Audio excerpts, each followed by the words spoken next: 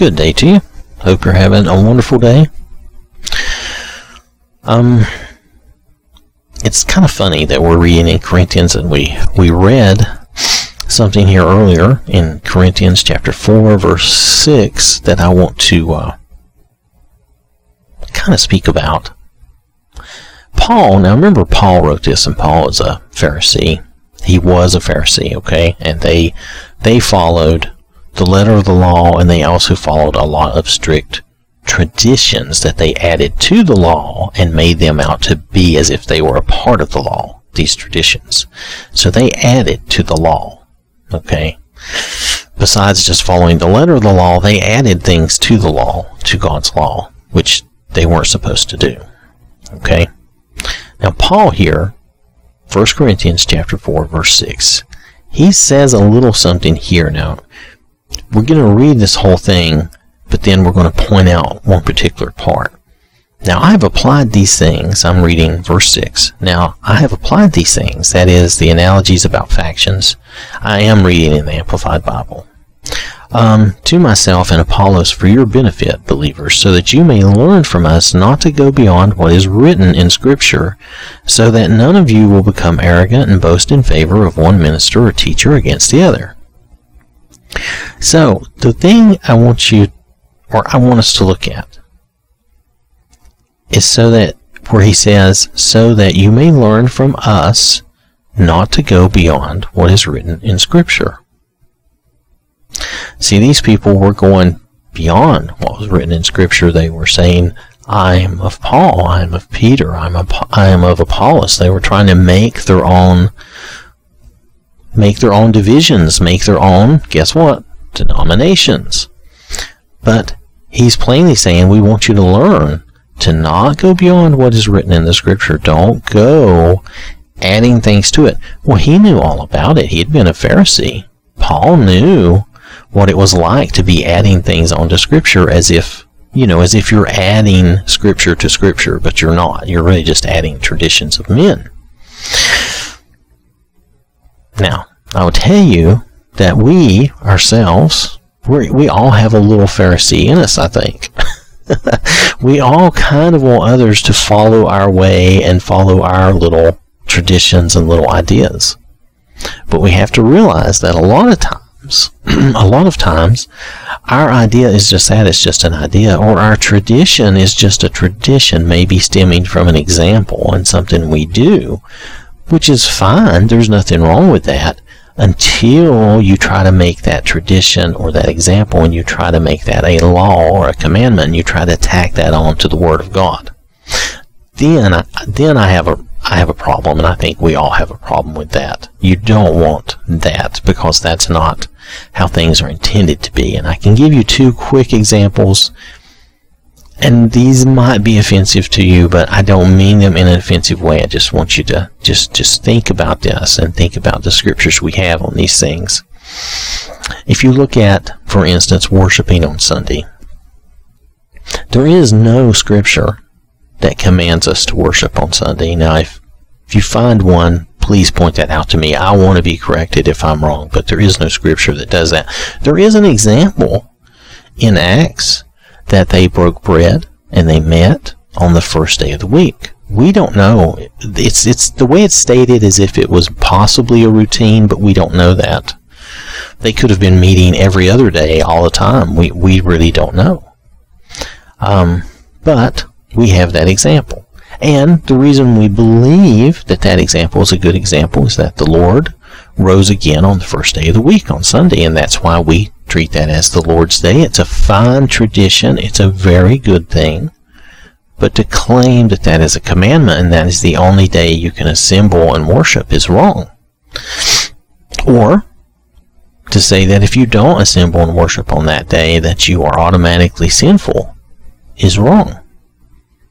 That's not the intention. When Paul says later, and I don't remember where right now, not to forsake the assembly. Well, forsaking is totally abandoning and leaving destitute. It's not missing a week, or, for instance, in some people's case, they have to work, and they have to work various weekends. Maybe not every weekend, but some weekends.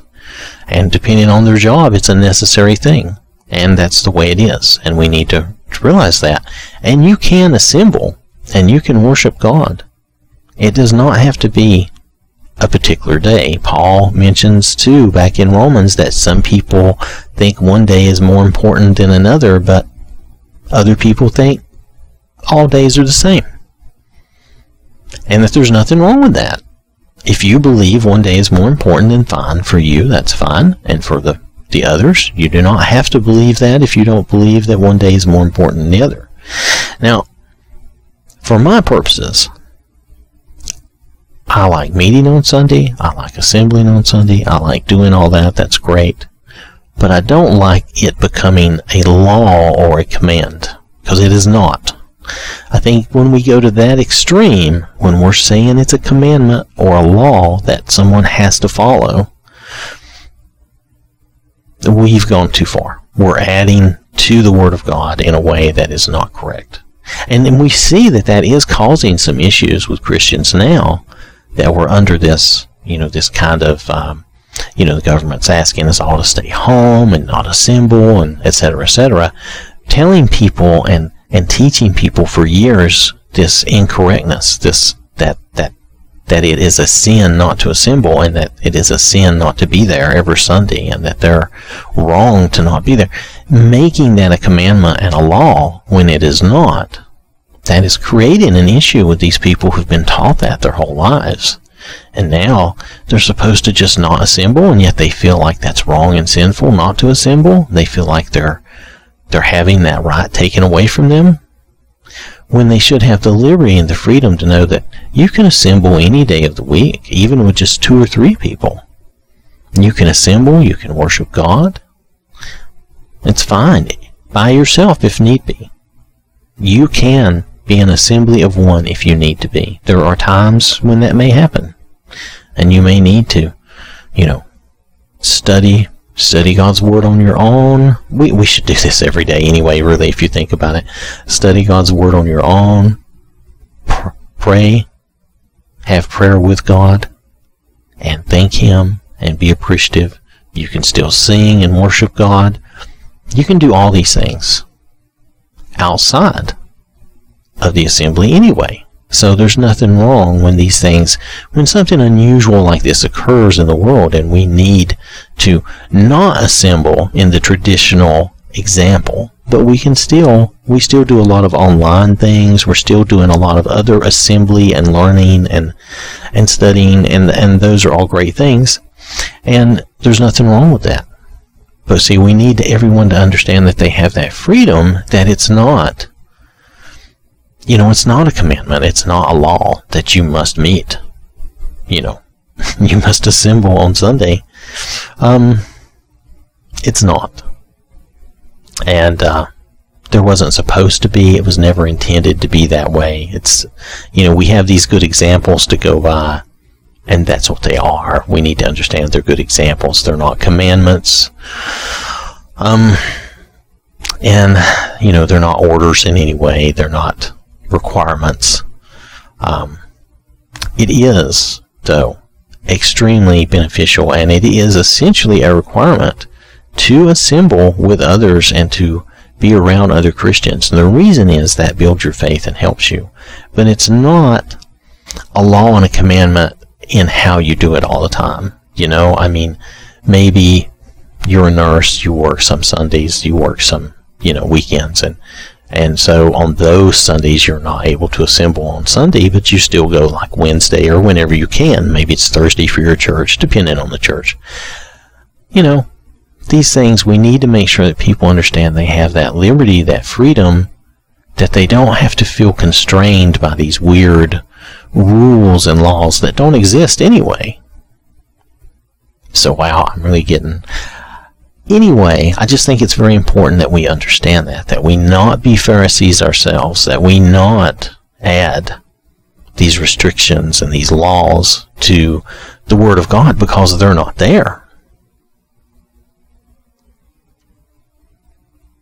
Do you know what day it was? I think we all know that Jesus instituted the Lord's Supper with the disciples. He did that at their meal. I think that was a Thursday evening. Is that right? I believe that was a Thursday evening, or a Thursday anyway. I think it was the day before, because Friday he was arrested and crucified. Or maybe he was arrested Thursday night and crucified Friday, depending on how you look at that.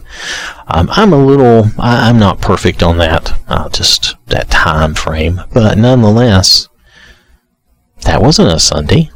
Are you telling me Jesus got it wrong because he didn't do it on Sunday? We don't do the Lord's Supper. I mean, we do the Lord's Supper on Sunday. And I've had people say that it's a commandment that we do it on Sunday, and that's the only time we can offer it. But that's not true. That's never the way Jesus intended that to be. And he said, as often as you do this, you could do this daily, weekly, monthly, yearly. I would think more often is better, because you want to remember Jesus and you want to remember the sacrifice he made. And we should remember that sacrifice every day. I'm not saying we have to do communion every day, but we should remember it every day regardless. But it's a special thing that we do. Personally, I like doing it weekly. It helps renew that part of me that remembers and appreciates that sacrifice. It just helps refresh and renew that commitment to him who gave so much for us. So, but would I make that a law and a commandment to everyone else? No. And would I say that Sunday is the only day you can do that? No, again, what if you were a nurse or a police officer? Now, I want Christians in these positions. I don't want a bunch of pagan people in these positions all the time. So if Christians have to work on Sunday some, that's okay. Okay? There's nothing wrong with that.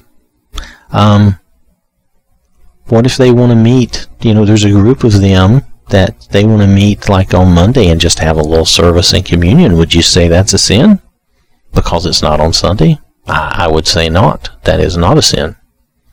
There's nothing that says that has to be on Sunday and only Sunday.